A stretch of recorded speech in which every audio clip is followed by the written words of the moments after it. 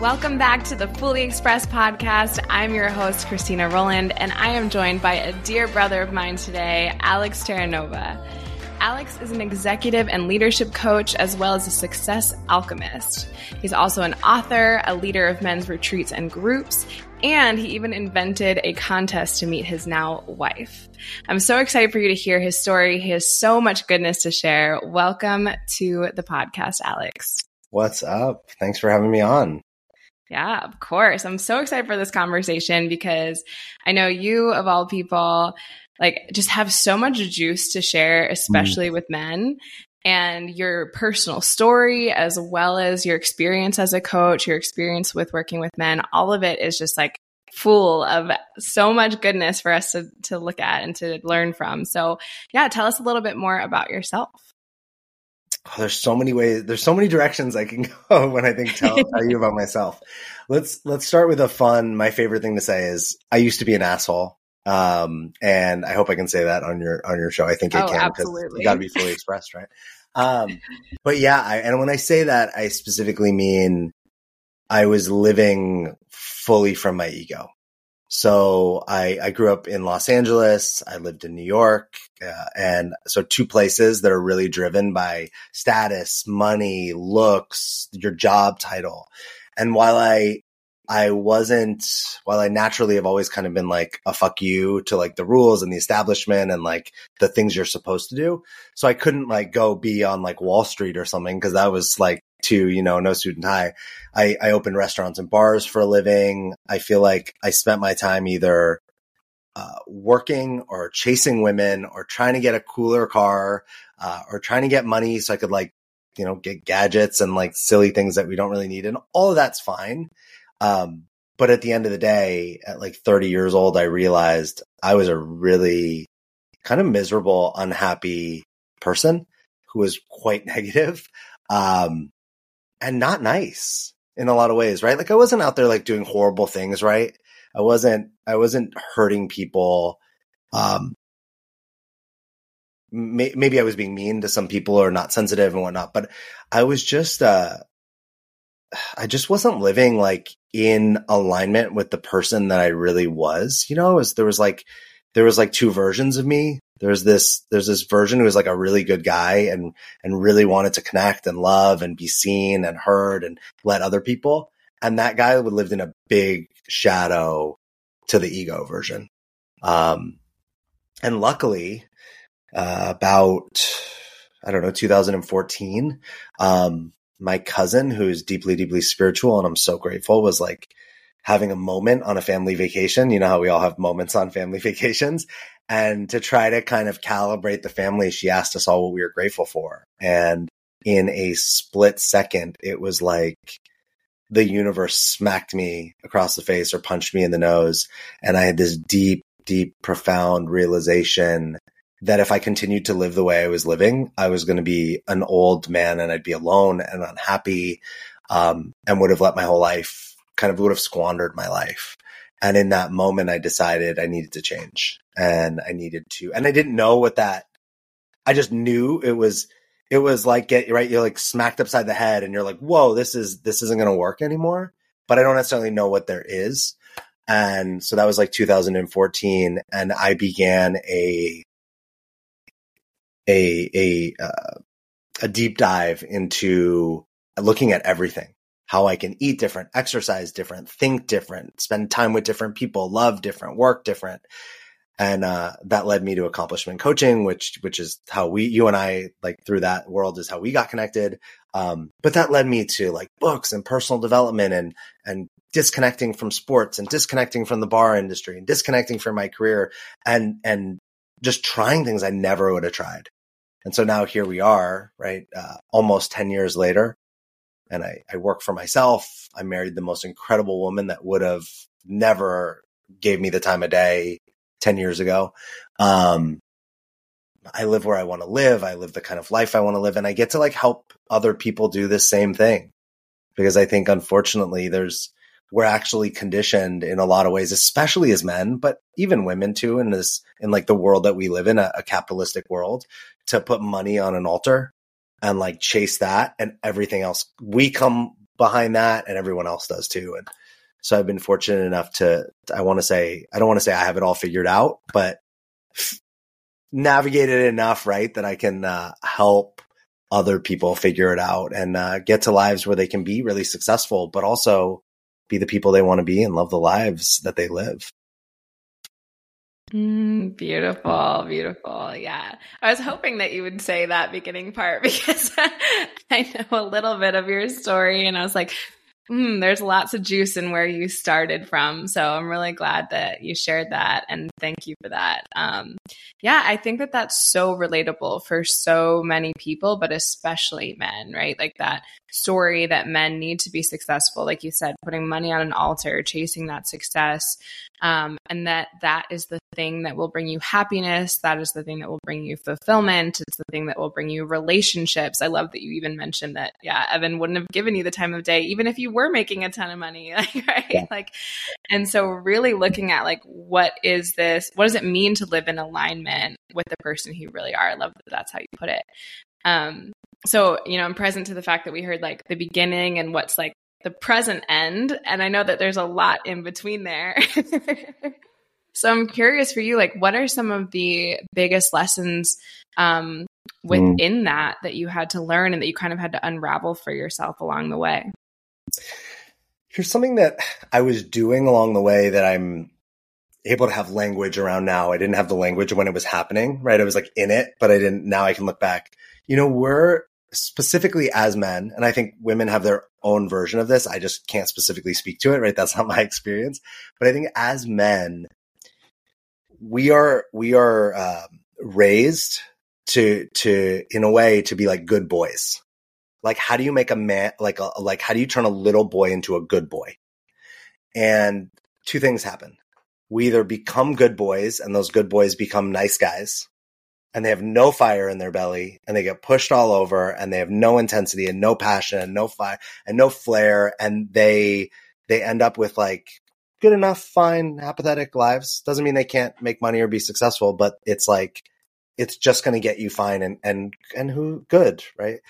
The other version is the ones that don't become good boys, right? Like we reject that. We either push against it, we fight against it, or maybe we don't have the parents that turn us into that. We actually become like bad boys. And there's a spectrum here, right? It's not just like one or the other. There's versions of it. One of the things I saw was that I didn't want to be a bad boy because they lost, like bad boys lost privileges and opportunities and all these things, right? And they were like, in trouble, right? But good boys were lame and boring and had, again, no fire in their belly. So I, as a young person, developed I used to say, this is great, like I wanted to be like Zach Morris from Saved by the Bell, right? Like everybody loved that character, but he was kind of a dick. Like he took advantage of everyone and manipulated everyone, but he always got away with it. And as a young person, I was like, oh my God, I want to be able to get away with everything I can get away with. And my mom used to say when I was growing up, oh, Alex will find the line and walk right on it. But when he falls, he'll fall on the side that has him not get in trouble. And that was the case for such a long time. And I was able to get away with everything. And I think a lot of that in the world that we live in now that I recognize I'm older comes with some privilege too, right? If I was like a black man, I would not have been able to play that same game as a white guy growing up in Los Angeles. Like, and I didn't know that at the time, right? I can look back and go, wow, my privilege afforded me a lot of that leeway to play in. And as an adult, this was costing me huge. I wasn't all in on anything. Right? That ability to like kind of fall always on the right side, but walk the line had me always find a back door to everything. So I could like leave any job. I could leave any relationship. I could leave any commitment like unscathed. So I'm never fully committed to anything. If you're not fully committed to anything, how far are you going to go? But I also was never not committed, right? I was never out of anything. So one of my first big breakthroughs were like, hey, you're either all in or you're all out of things, like, but you're actually not either. Like, what would it look like to start becoming committed and disciplined and start creating integrity in your life?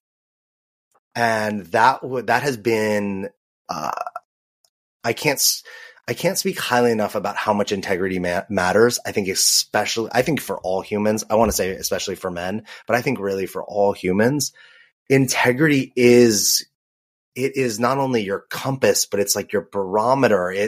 It's the thing that balances and holds everything in your life. And when you're out of integrity, your life falls apart, sinks, spills, cracks, breaks. And when you're in integrity, no matter what happens, you're able to navigate whatever shows up when you're in integrity. And so really learning that, like, about integrity and that concept, and being able to choose like powerfully into things and take on commitments and be disciplined and be responsible for my life and the impact of my life on others.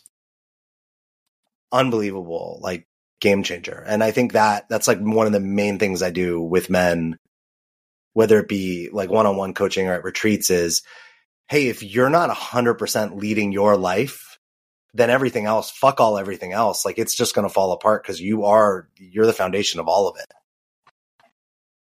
Yeah. Oh, I love it. I love it. So good.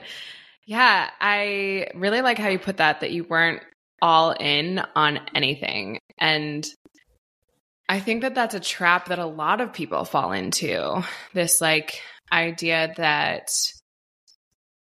well, of course you can try anything and dabble in whatever, but like, it's like, is your heart in it more than anything? It's like less about what it looks like on the outside and more is like, are you fully in mentally and emotionally? And I love that you brought up integrity, because I agree, like within my own life and with the men that I work with, integrity is number one. Like, and you can feel it the second that you're out of integrity and how it impacts everything that you do. And I'm curious, of course I have an interpretation of what integrity means, but for those out there who've like never even heard that word in relationship to their daily lives or their spiritual practice, like what does that actually mean to you? And how do you see it play out for men that you work with? I think the simple answer of what is integrity or how do I describe it is that, and I feel like you've heard this before, is like your thoughts, your words, and your actions are in alignment. But the way that I think that looks more in a complex way, or the way it actually looks in our life, is who you say you are. You show up and behave as that person. Your actions are connected to that. The way you spend your money is connected to that. The way you lead is connected to that. The way you drive, the way you do relationships. When things fall apart and get shitty and messy, like who you respond in those situations is aligned with that, who you say you are as a person. And the community that you surround yourself with aligns with that. Your mission, your purpose, your goals are connected to that. And where you're headed is connected to that. So I often think of my life as a ship. And the first thing I go is like, what kind of ship do I want to be on? So, right, a Disney cruise and a Navy vessel are way different experiences. A pirate ship is a way different experience. So what kind of ship do I want to be on? For me, I say that my ship is like a vacation. Because on vacations, I still do a lot of stuff. I exercise, I travel, I sightsee, I socialize, I read, I relax. But the difference between a vacation and my normal life is my mindset about it. I'm like loving every minute, appreciating every minute, really just like holding it all to be special and reverent for it. And then who are the people that are on that ship with me? Because some people can't be on that ship. I can stop at the dock sometimes and hang out with them and go have a beer with them, and I got to leave them and that ship's going to sail on somewhere else, right? I don't have to just like cut everyone out of my life, but who's on the ship that supports the life I want to live? What's the energy on that ship with those people? What's it about? What are we committed to? How do we support each other? How do we stand for each other? And then the thing is, like, where is that ship going? Like, what's the destination of it? And if you can put those things together in a way, in a concrete way that is understandable, tangible, with metrics and whatnot, then no matter what storms come, no matter what currents come, no matter how the wind blows, no matter if somebody gets on the ship that shouldn't be on it, you are able to navigate yourself back on track to where you say you're headed. And to me, that is how I the barometer of my integrity is I know the man that I want people to talk about when I die. And if I'm not behaving as that man, I'm not acting as that man, I'm not speaking as that man, I'm not working to become that man, then that man will never exist. So, right, I like have him in the future and I have to create him every day to get him there or to become him, I would say. Yeah, so good. I really appreciate how you also described the vacation mindset of that, because I think we could all use a little bit more of that.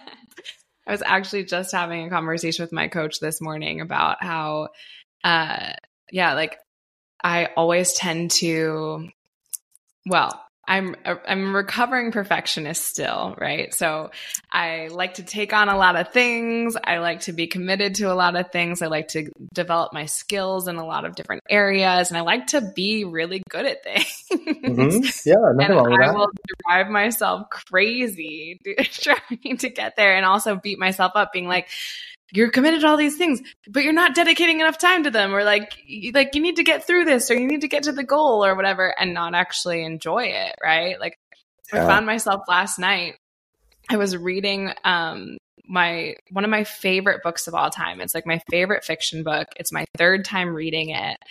And I purposely chose to read it because I love it so much. And it's like a 700-page book. And I'm laying there being like, oh man, it's going to take me forever to read this, because I only read for like 15 minutes a night before bed, before I'm sleepy, before I need to go to sleep, whatever. And I'm like, it's going to take me forever to get through this thing. And then I realized like, wait, the whole point of reading this is for like joy and entertainment. Like, why am I just trying to like rush through it in order to check it off a list, you know? So I love that vacation mindset, because I'm the same way as you. Like, even if I'm on vacation, I'm still doing a lot of things, but like I get to enjoy them in a different way that I don't always choose to embody when I'm at home. So that really resonated for me. This thing that I think that I have to remind myself of too, because like you, I want to be good at the things that I do. Often if I'm not good at them, I'm like, I don't want to do them. Right. I actually put myself into things that I'm not good at so I can exercise that muscle, because that's the only way we can expand. Right. Yeah. But I think about life often as we get to pick whether we want to play a win-win or a zero-sum game. And the way I see that is the way most of us do life is 100% focused on the result. And that's kind of what you were speaking. And if we get the result, we're like so happy for like a minute, and then we have to go do it again. Right. And often when we play it that way, right, we're having your experience where we're like struggling, or it's hard, or it's difficult, or we're suffering, and we actually are missing the whole journey because we're just eye on the prize, the result. And sometimes we get the prize and it's great for that minute, and then sometimes we don't. But either way, it's on to the next. And to me, that's like the zero sum, because we kind of lose either way. And the win-win to me is, how do we find a way to fall in love with, people talk about it like being a journey. I think of it as an adventure. How do you create an adventure of your life and that's for me. So you could create whatever name you want. But for me, it's like, how do I make my life an adventure that I'm on, that I'm enjoying, right? I don't know what's going to show up. There's going to be surprises, twists and turns. Things are going to be great. They're not going to be great, but that's the whole point of an adventure, right? We wouldn't watch an adventure movie if it was like boring or we knew it was going to happen. We want that journey. That's what keeps us in our seats and excited. So how do I make my life an adventure? And if at the end of the adventure, I get the prize, like I get the result, well, that's like a double bonus. But sometimes at the end of great adventures, you don't get the prize. And what you notice in those people still got the prize, because they spent 90% of the adventure loving the experience, and the small percent now they didn't get. Whereas in the zero-sum game, they lost the 90% and they got the 10. And so like that for me is a big deal, is to reminding myself, yeah, the goals matter, the results matter. But if the journey or the adventure is not where the most of my attention is on, I'm missing like 90% of this ride. Yeah. I love that. Yeah. My mind always kind of tends to think in terms of masculine and feminine energy too. And so what I hear in that too is like, that embodying that feminine energy of really enjoying and receiving the process as well as creating it, and like being more focused on the process than the goal, right? So like that masculine energy is the goal-oriented energy, then the feminine is the process-oriented. And that is something that I definitely find, especially with my male clients, and again, with myself all the time, because I'm conditioned for the same things, is that the goal becomes the energy that I'm embodying versus, yeah, like you're saying, making it a process-oriented adventure. So it's awesome. How do you find that you personally like remind yourself to really embody that? And then also with your clients, like helping them to focus on enjoying that adventure rather than just the goal? For me personally, one of the things I really noticed, I was just talking about this morning with a friend. When I'm really working my hardest, I'm usually the most unhappy. And somehow, oddly, I'm also getting the least results. I can't explain. Like when I'm doing the most work, putting in the most effort, like really pushing it, it seems like that I actually am like moving the cars going as slow as possible somehow.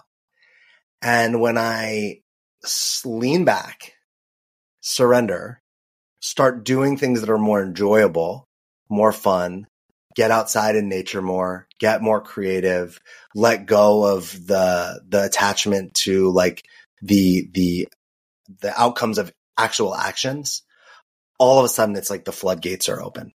And the only way I can even like, I feel like you get this and it's because I know you, but the only way I can like feel like I can explain this to someone is if you were driving a car and you were going really, really fast and you were super tense and you were like trying to control you actually have way less control. You'd lose control of the car. There's a part of you that actually has to be relaxed, right? Like race car drivers are not like gripping for dear life, like fully tense in their body. They're actually they have to be very relaxed. Another, way that I would think of this, I was just watching a documentary on diving, divers that like I forget what it's like, free diving, I guess. Right. No oxygen. They just go really far down and it's like whoever can go the farthest. And what they talked about is this diver that was the main part of the documentary she was like the most determined, hardest working, but she couldn't get past like the record that she wanted. And she realized that it wasn't how hard can I work? How hard can I push myself? It was actually mental. It was how calm can I make myself? Because the calmer her body was, the more efficient her body was with the oxygen and the blood flow and whatever. So everything became about getting her as calm as possible. And then as she went down and came back up, like staying in that state. And it's counterintuitive, right? It's like, no, I got to get down fast and get up fast to make it work. But it's actually like that the way that the masculine, I think, gets applied is the masculine is what has, like, let's say this diver practice every day calming herself. But the calming is the feminine. The practice of diving every day is the masculine. How the diving is done every day is the feminine. Right. And so like when I'm still working when I like let go of that vice grip, but I'm actually integrating the two. I'm still sitting down at my desk. I'm still taking actions. I'm still doing things that would lead to a result, but I'm also like bringing in the flow and the ease and the trust and the surrender and like letting go of the grip of something. Cause if I'm not gripping something, I actually have my hands open and I can receive something. Amen. I love that. Yeah, that's why I'm always preaching to people about how it's not just like completely flipping from the masculine to the feminine or vice versa. It's about balancing both. And it reminded me of how we were talking right before we started recording about this new cold plunge that I have, I have the same experience where like I'm in there and there have been a couple times where I'm like, oh my God, how much time is left? And that just makes it so much harder. The suffering is worse. Like the second that I'm focusing on how much time is left or getting through it, that just is awful. But the second that I stop and start breathing and calm myself and just stay with the moment and stay with my breath and allow my body to just feel what's happening and to just be there, the timer goes off like the next second, it feels like.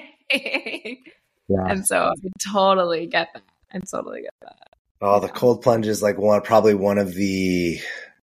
it's probably like a top 5 thing someone can do to show you how you show up in life when something like if you take any random person, no training, and put them in a cold plunge, who they are in that moment is going to tell you exactly who they are when things are terrible.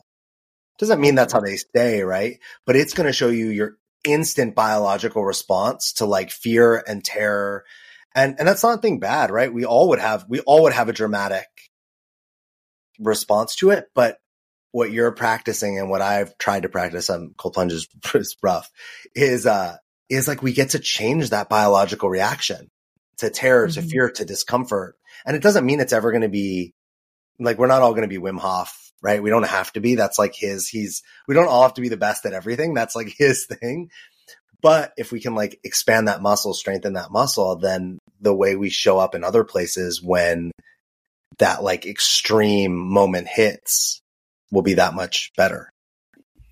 Yeah, absolutely. I mean, that's a big reason why I'm even doing this. Like as I prepared to start, I'm only a week into my practice, but as I prepared to start, I was, researching, trying to understand and really trying to get to the root of why I'm doing this other than what I thought I heard about and things like that. And Andrew Huberman, I don't know if you know who that is, but he's a big podcast neuroscientist, for those who don't know, out of Stanford, who has a big podcast about health and fitness and goes into all the science behind it. He talks about how, first of all, of course, the cold plunge itself, the cold exposure itself releases high levels of dopamine and serotonin in your body. So happy drugs right there that you get to have most of the day. But it's not just the cold plunge itself.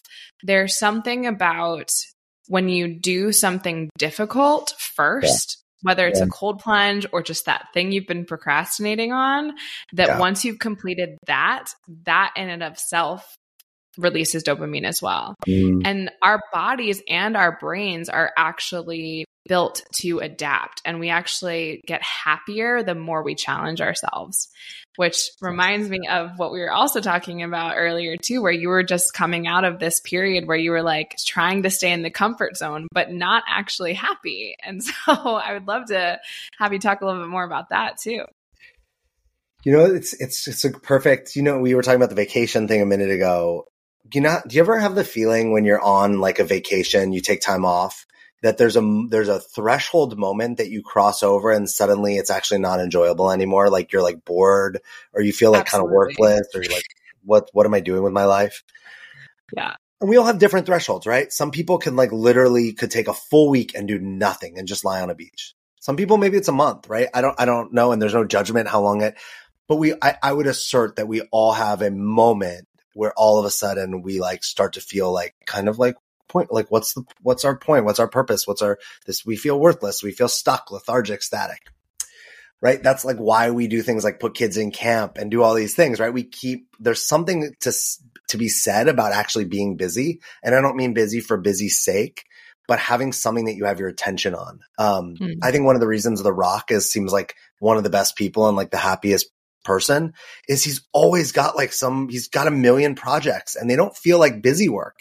It seems like he's passionate about everything he does. And I heard this recently, somebody saying when you do that, you don't have time to sit around and think about like, woe is me and what's wrong with my life and why don't I have what they have? Because you're up to shit. You're doing shit. And if you think about, I don't think people like hundreds of years ago suffered from like depression and anxiety the way we do now. because their days were jam packed. They had to farm, they had to get water, they had to clean themselves, they had to take care of animals, right? Building things took a long time. And all of a sudden we've made life so simple, like in a lot of ways, and not for everyone, right? Like this is, but for people that I would say like listening to podcasts, with a lot of technology, we've simplified our life so much that we have so much free time. Think about that we can spend on like social media or watching streaming shows, like hours of TV, that we have all this time that we get to just sit up here in our heads, which is like the worst place we can be sitting. So to say all this, I bring it back to that, I notice my threshold is like 2-3 days. I can pretty much do absolutely nothing for 2 to 3 days. Like literally I could be on Netflix for 3 days straight and not move and be fine. Somewhere in that 2 to 3 day point, I start to go, am I a worthless piece of shit? Am I like wasting I start to question, am I wasting my whole life? I'm a loser, right? Like my wife should leave me. I start to question everything. And what I noticed is, it's just about lack of like, I'm like off out of integrity. Like I'm not following through on my purpose. And, so when I'm like off of your question, I was trying to connect this and I think I went too far away. So for me, do you remember what your question was? Can you ask me, do you remember what it was? Cause I was trying to tie it back or no? About how you are coming out of this period of wanting to be comfortable. Got it. So this idea expands to anything, right? At one point, I remember when I started coaching, I was like, I want to be able to buy something by the beach.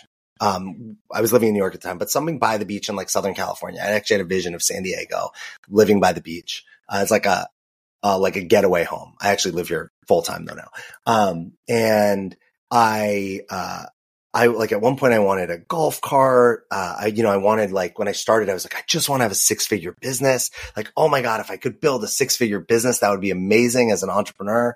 And at some point I decided I wanted to get married and all these things. Well, over the last, let's just say decade, I wanted to write a book. Like I've created all these things and done a lot of these things I've wanted. That's great. And now it's like there was a moment where that version of that life was like the 2-3 day doing nothing. So I've been in that life, this great life that I'm so grateful for. And I'm like, I almost at times can't believe I was able to create it, but I've been sitting in it for like too long. And over the last, I was sharing with you 6 months to the last year, I was in this, like, I'm bored. I was spending too much time in my head. Like I'm bored. I'm stuck. I don't know what to do. Maybe I should like do something different. Just asking all these questions, but not like I'm still just like metaphorically speaking, just like lying on the beach, like wondering what I should do with my time or my life. And what I have seen is this is just a bigger version of that small thing that like, hey, it's time to like create the next things, it doesn't have to be, I think the thing that we get caught up in is we often think, well, I wrote a book. I should write another book. I crossed 6 figures. Now I should try to get to 7 figures. I bought a house. I should buy a bigger house. I think that's actually really silly. It could be like, wow, I want to write music. I want to go and, something I feel called to do is I really want to be a helper on plant medicine experiences. So I don't necessarily want to be in the experience as the participant and I don't want to lead it, but I would love to sit with like a shaman or someone and be one of the people who just like helps take care of the people. And there's going to be a learning curve there because sometimes that stuff gets messy and that's not so going, hey, it's time to actually step out of this 2 or 3 day or whatever amount of time comfort space and start saying yes to like more difficult, more challenging things that are going to actually, while at first it feels like, I don't want that because I'm sitting here and it feels so good, but it actually doesn't. Right. It's like, I think we all know that moment where we're like sitting on the couch watching TV and we like don't want to get off the couch to do something because that feels like hard, but we're actually not happy on the couch anymore. We're like checking our phone, we're bored, but yet we're like in that in between. that in-between space is like nasty. I think that in-between space we can get stuck there for so long.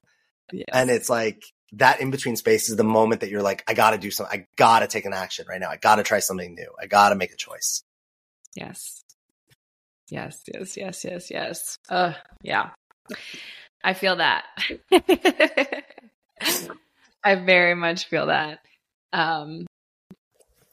Share a little woo-woo experience that's similar, but I feel like anybody who listens to me knows I'm a little woo-woo.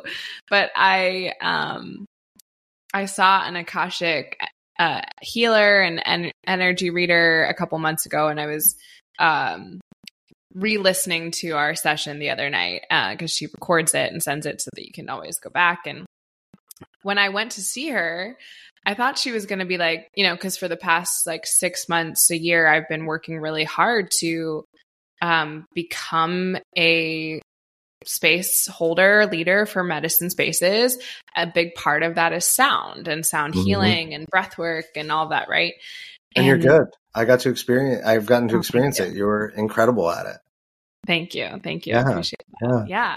I feel really good about it. I feel really good about my skill level. I feel really good about my capabilities. And I thought I was going to go into that session and she was going to be like, yes, that is it. Keep going with that. Like, stay with the sound healing, stay with the breath work, stay with medicine. Like, that's your path. That's the thing that's going to get you to where you want to be.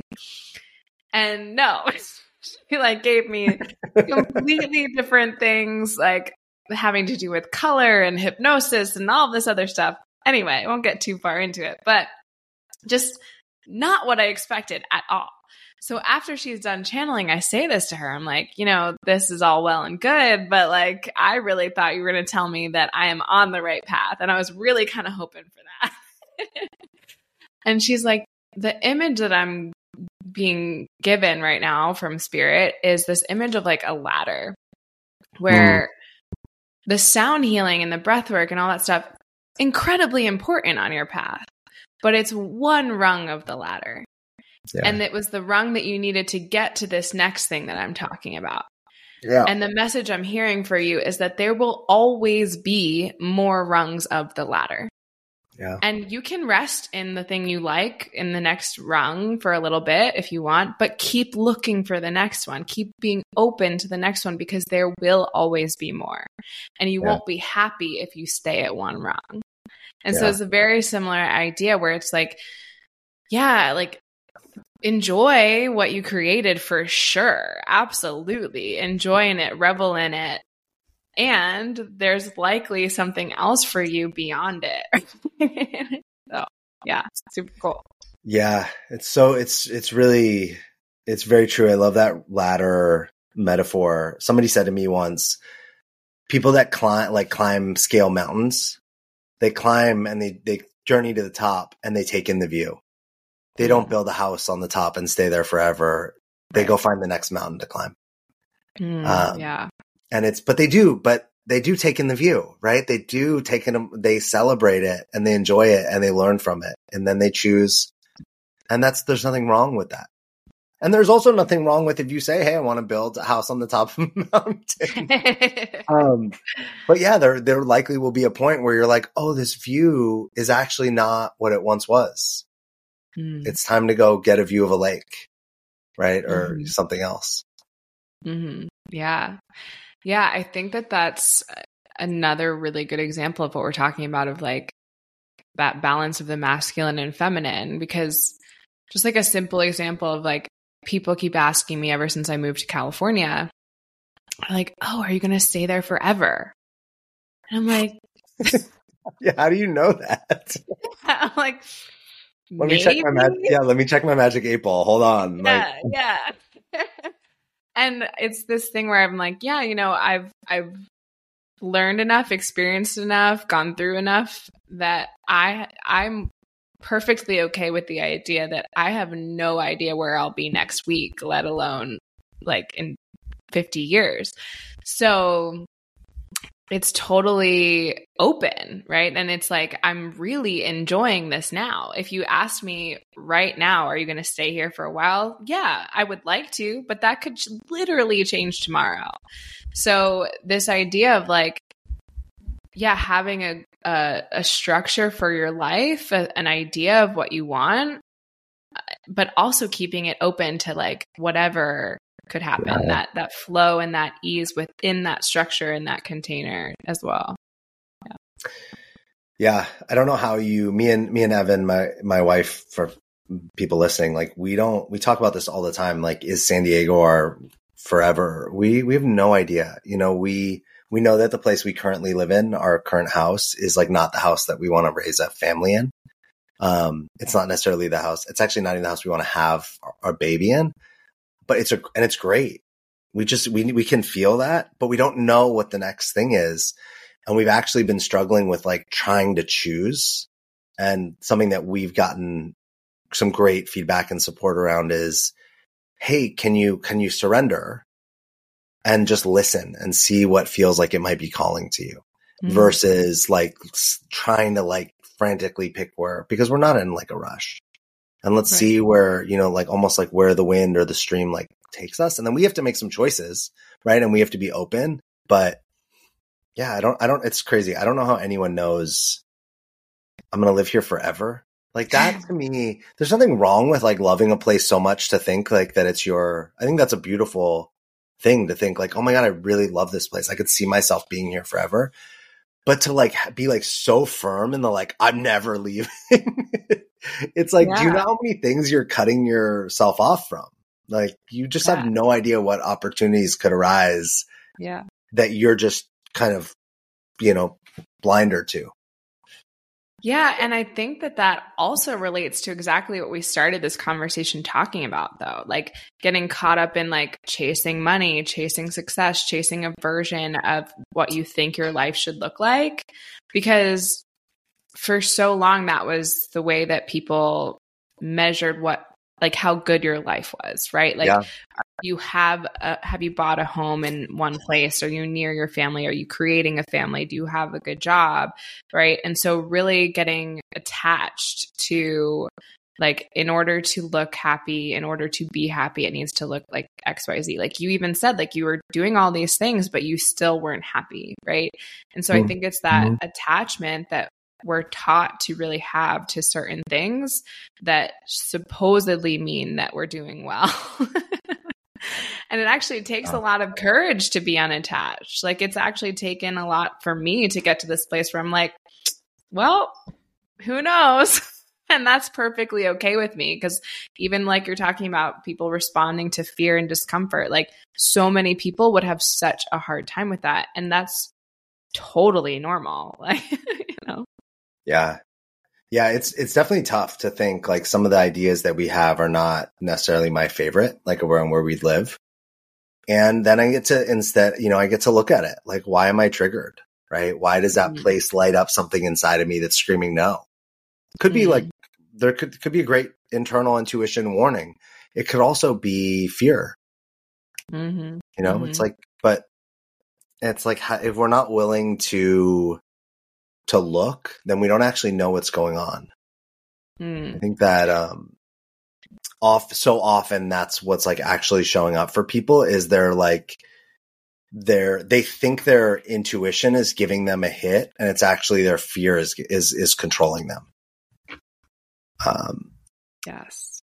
But that takes like, you got to be willing to like play with that, and also know that most of the time when your fear is kicking in, look, unless we're talking about actual safety here, like life and death, physical harm, you know, that kind of thing, like let's take those out. Fear is trying to keep us on the couch and watch one more episode. It's going to be so hard to get up. Like, you know, it's going to I don't want to do that thing or whatever.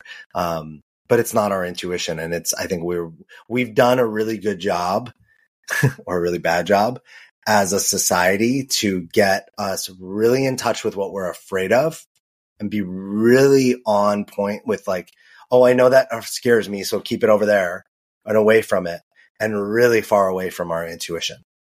Most of us, I would say, have very little connection to gut instincts, intuition, higher self that's actually trying to get through.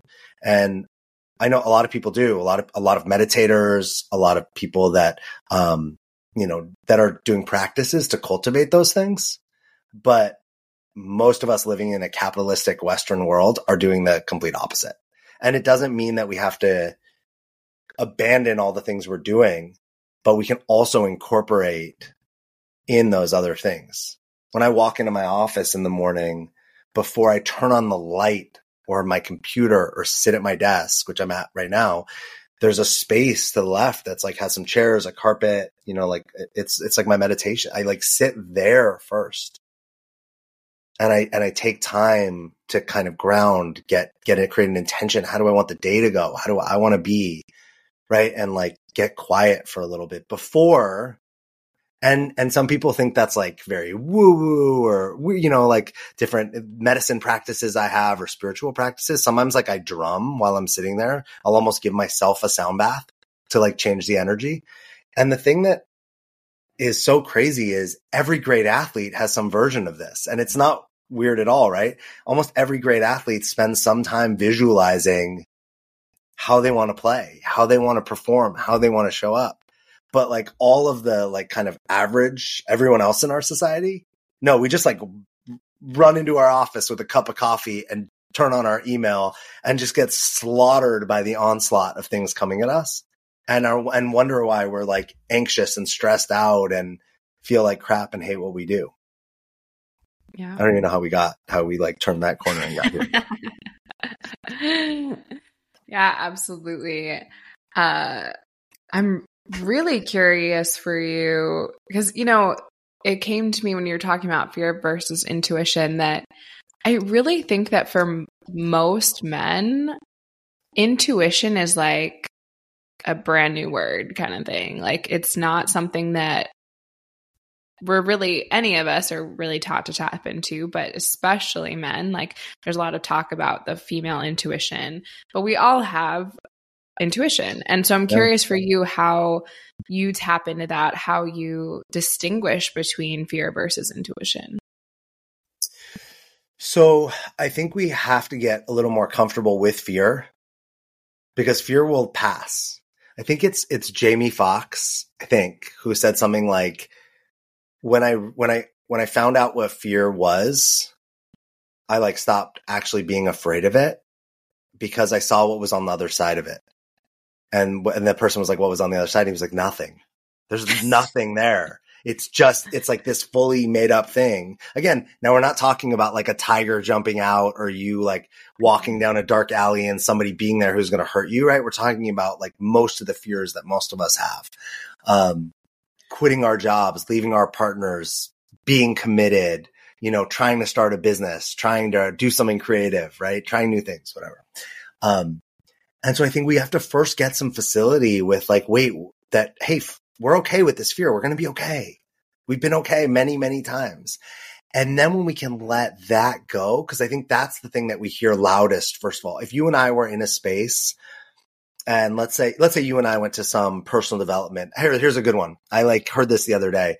You and I are at a personal development thing and they tell us we're going to have to do some crazy performance in front of everyone. And it's going to be like outlandish and wild. And we're like, they chose us to do it because they know we're like a little more shy and reserved. And for us to kind of like do this wild stripping dance where we have to sing and dance, we're going to like have to fully get uncomfortable, right? The first thing that's going to happen to both of us is what? Fear. We're going to be terrified. We're going to think about all the things that people are going to think about us, that how we're not going to be good enough, how people are going to judge us. So blah, blah, blah. That's not our intuition. We're not even there, right? Fear is screaming at us to pay attention. And if we were to able to be like, hey, I hear you. Okay. Am I going to die? Am I going to lose a limb? Is this going to be an irrevocable harm to my future? If we can go, okay, no. We can settle. If we can settle our nervous system, right? Because that's like what was happening. Then we can be like, hey, what's actually coming up here? oh, I'm like afraid of what people think of me, right? Or I'm like, right, we can start looking at that. I think once we start to get facility with that kind of conversation, then when we practice getting quiet, we can hear beyond it. But for most of us, like when we sit to meditate, the noise is so loud, we don't get to actually get to anything else. So I think for men or anyone, I think I'm a huge advocate for meditation. I don't care how you do it. There's days where I sit down and I play like indigenous ikaros. So like indigenous music, and I just sit quietly for 10 or 15 minutes listening to it. That's not like a special form of meditation, right? Eyes closed, sitting upright, and I just have that music playing. Sometimes I do a guided meditation. I find one about, sometimes I do guided visualizations. Sometimes I just set a timer for 15 or 20 minutes and I just sit. And it didn't start like this, right? I've gotten to this point over years and years of meditating, but there's so many, the idea is like, can I just be in silence for a while? Because that, just like that fear shows up and is so loud, I think that's the same noise that shows up when we're like in that, like all the thoughts, all the things we have to do. And if we can get the facility of like calming ourselves down, breathing through that, like you do with the ice, letting those thoughts pass, then other things start to show up. And when I think about, why do we have a thing called our gut instinct? Our gut, we know scientifically our gut has like more, neurons, or I'm not a scientist. I'm not Andrew Huberman, right? We know that our gut has like almost as many, if not more, I think, of like the cells or the receptors or whatever that our brain has. There's like a connection between our brain and our gut. Second brain. Yeah. Yeah. Yeah. And we don't listen to it. We don't actually listen to our body. Right? We don't listen. We relate to our aches and pains as like everything's a literal, oh, my shoulder hurts, so I did something with my shoulder, versus like maybe your shoulder hurts because you're repressing something and that's where that pain is like being held. But I like to think we have to get our brain calm and quiet enough so we can like listen to our body, which to me, that's what our intuition comes from. And I think that's why women are more in touch with it, because women are actually way more connected to their bodies. Because to be more connected to your body, you have to be connected to your emotions and your feelings. And men, most men, and many women too, since we were little kids, have suppressed all that and pushed it down. So we actually we can't hear anything that's coming to it. Or when we hear it, we're like, oh, I don't want to feel this way. Get out of here. So practicing being with our fear, practicing getting quiet, practicing listening to that subtle voice. I think that's like our intuition, our gut doesn't scream at us. It's like gentle and it's quiet.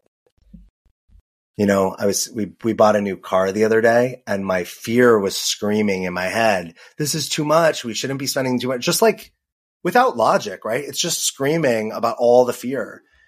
And the little voice was like, we got this. We're so good. Like, we're not even on our own. We're a couple. We're doing this together. We're in partnership. We believe in each other. We support each other. But that voice was like so quiet. I was like, you got this. Right? But I had to be able to like, hey, loud voice, like, we're okay.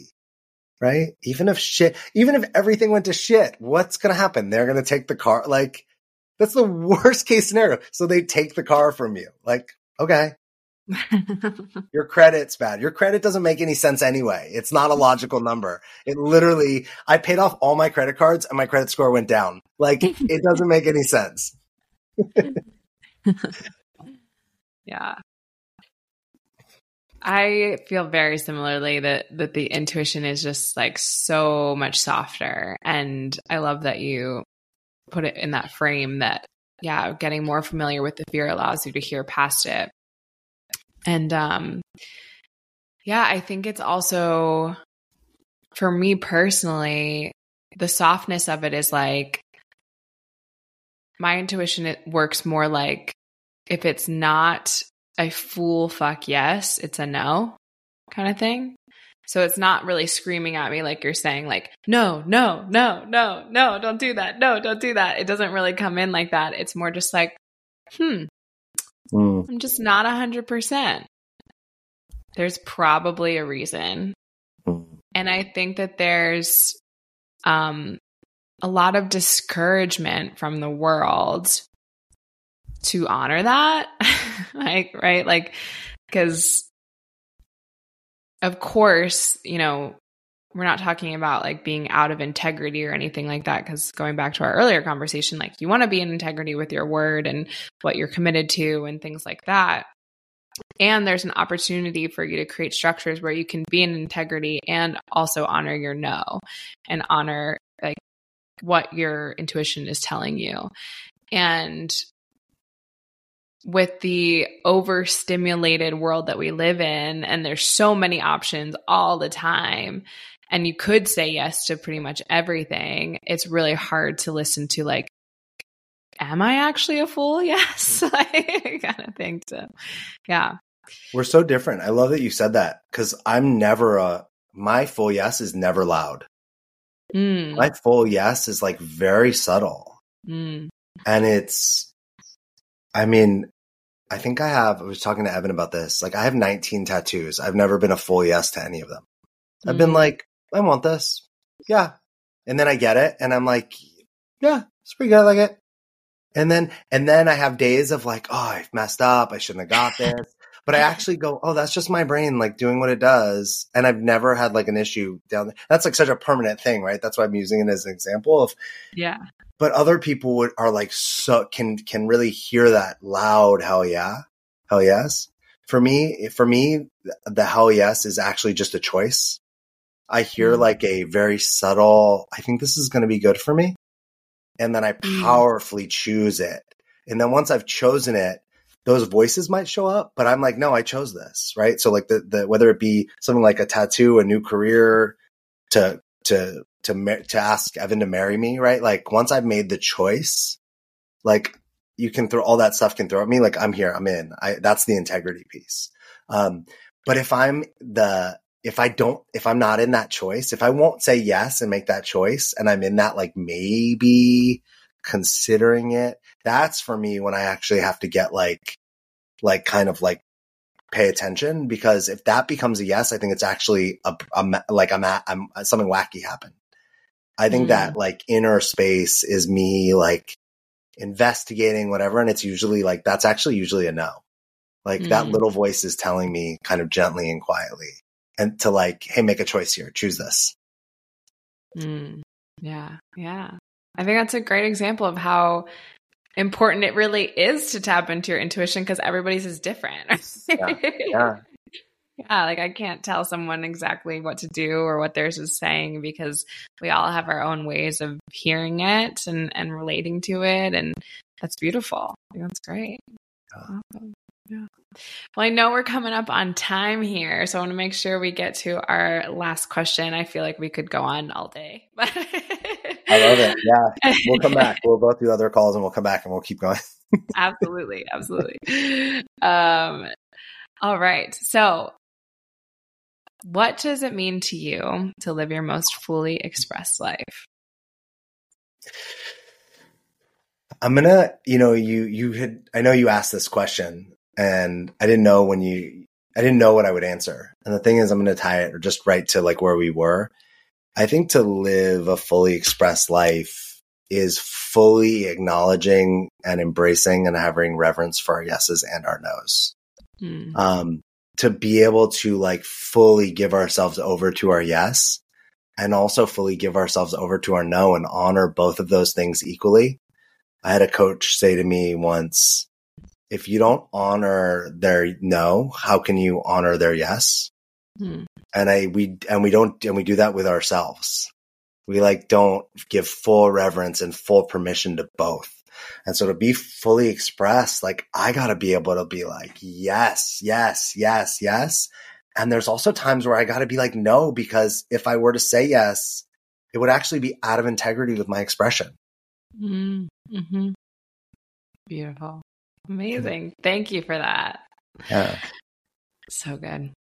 All right, Alex, where can people find you, connect with you, all the things? thedreammason.com. All the things are there. Also probably Instagram, inspirational Alex. Amazing. Yeah, We'll thanks. put it in the show notes and whatnot. Thank you so much for being here, brother. It was such a pleasure and an honor to have you here. And appreciate you sharing your wisdom and your heart. So beautiful. Thanks for having me. I appreciate you. Thanks for becoming a new friend. Yeah, love it. So many, many more. Thank you so much for listening to the Fully Expressed podcast. If you liked what you heard, I'd be so honored if you'd hit that rate and review button and leave us some love. If you want some more content from me and some more connection, you can find me on Instagram and TikTok at HealingW I am so grateful for you, and I hope that you're inspired to start living your fully expressed life today.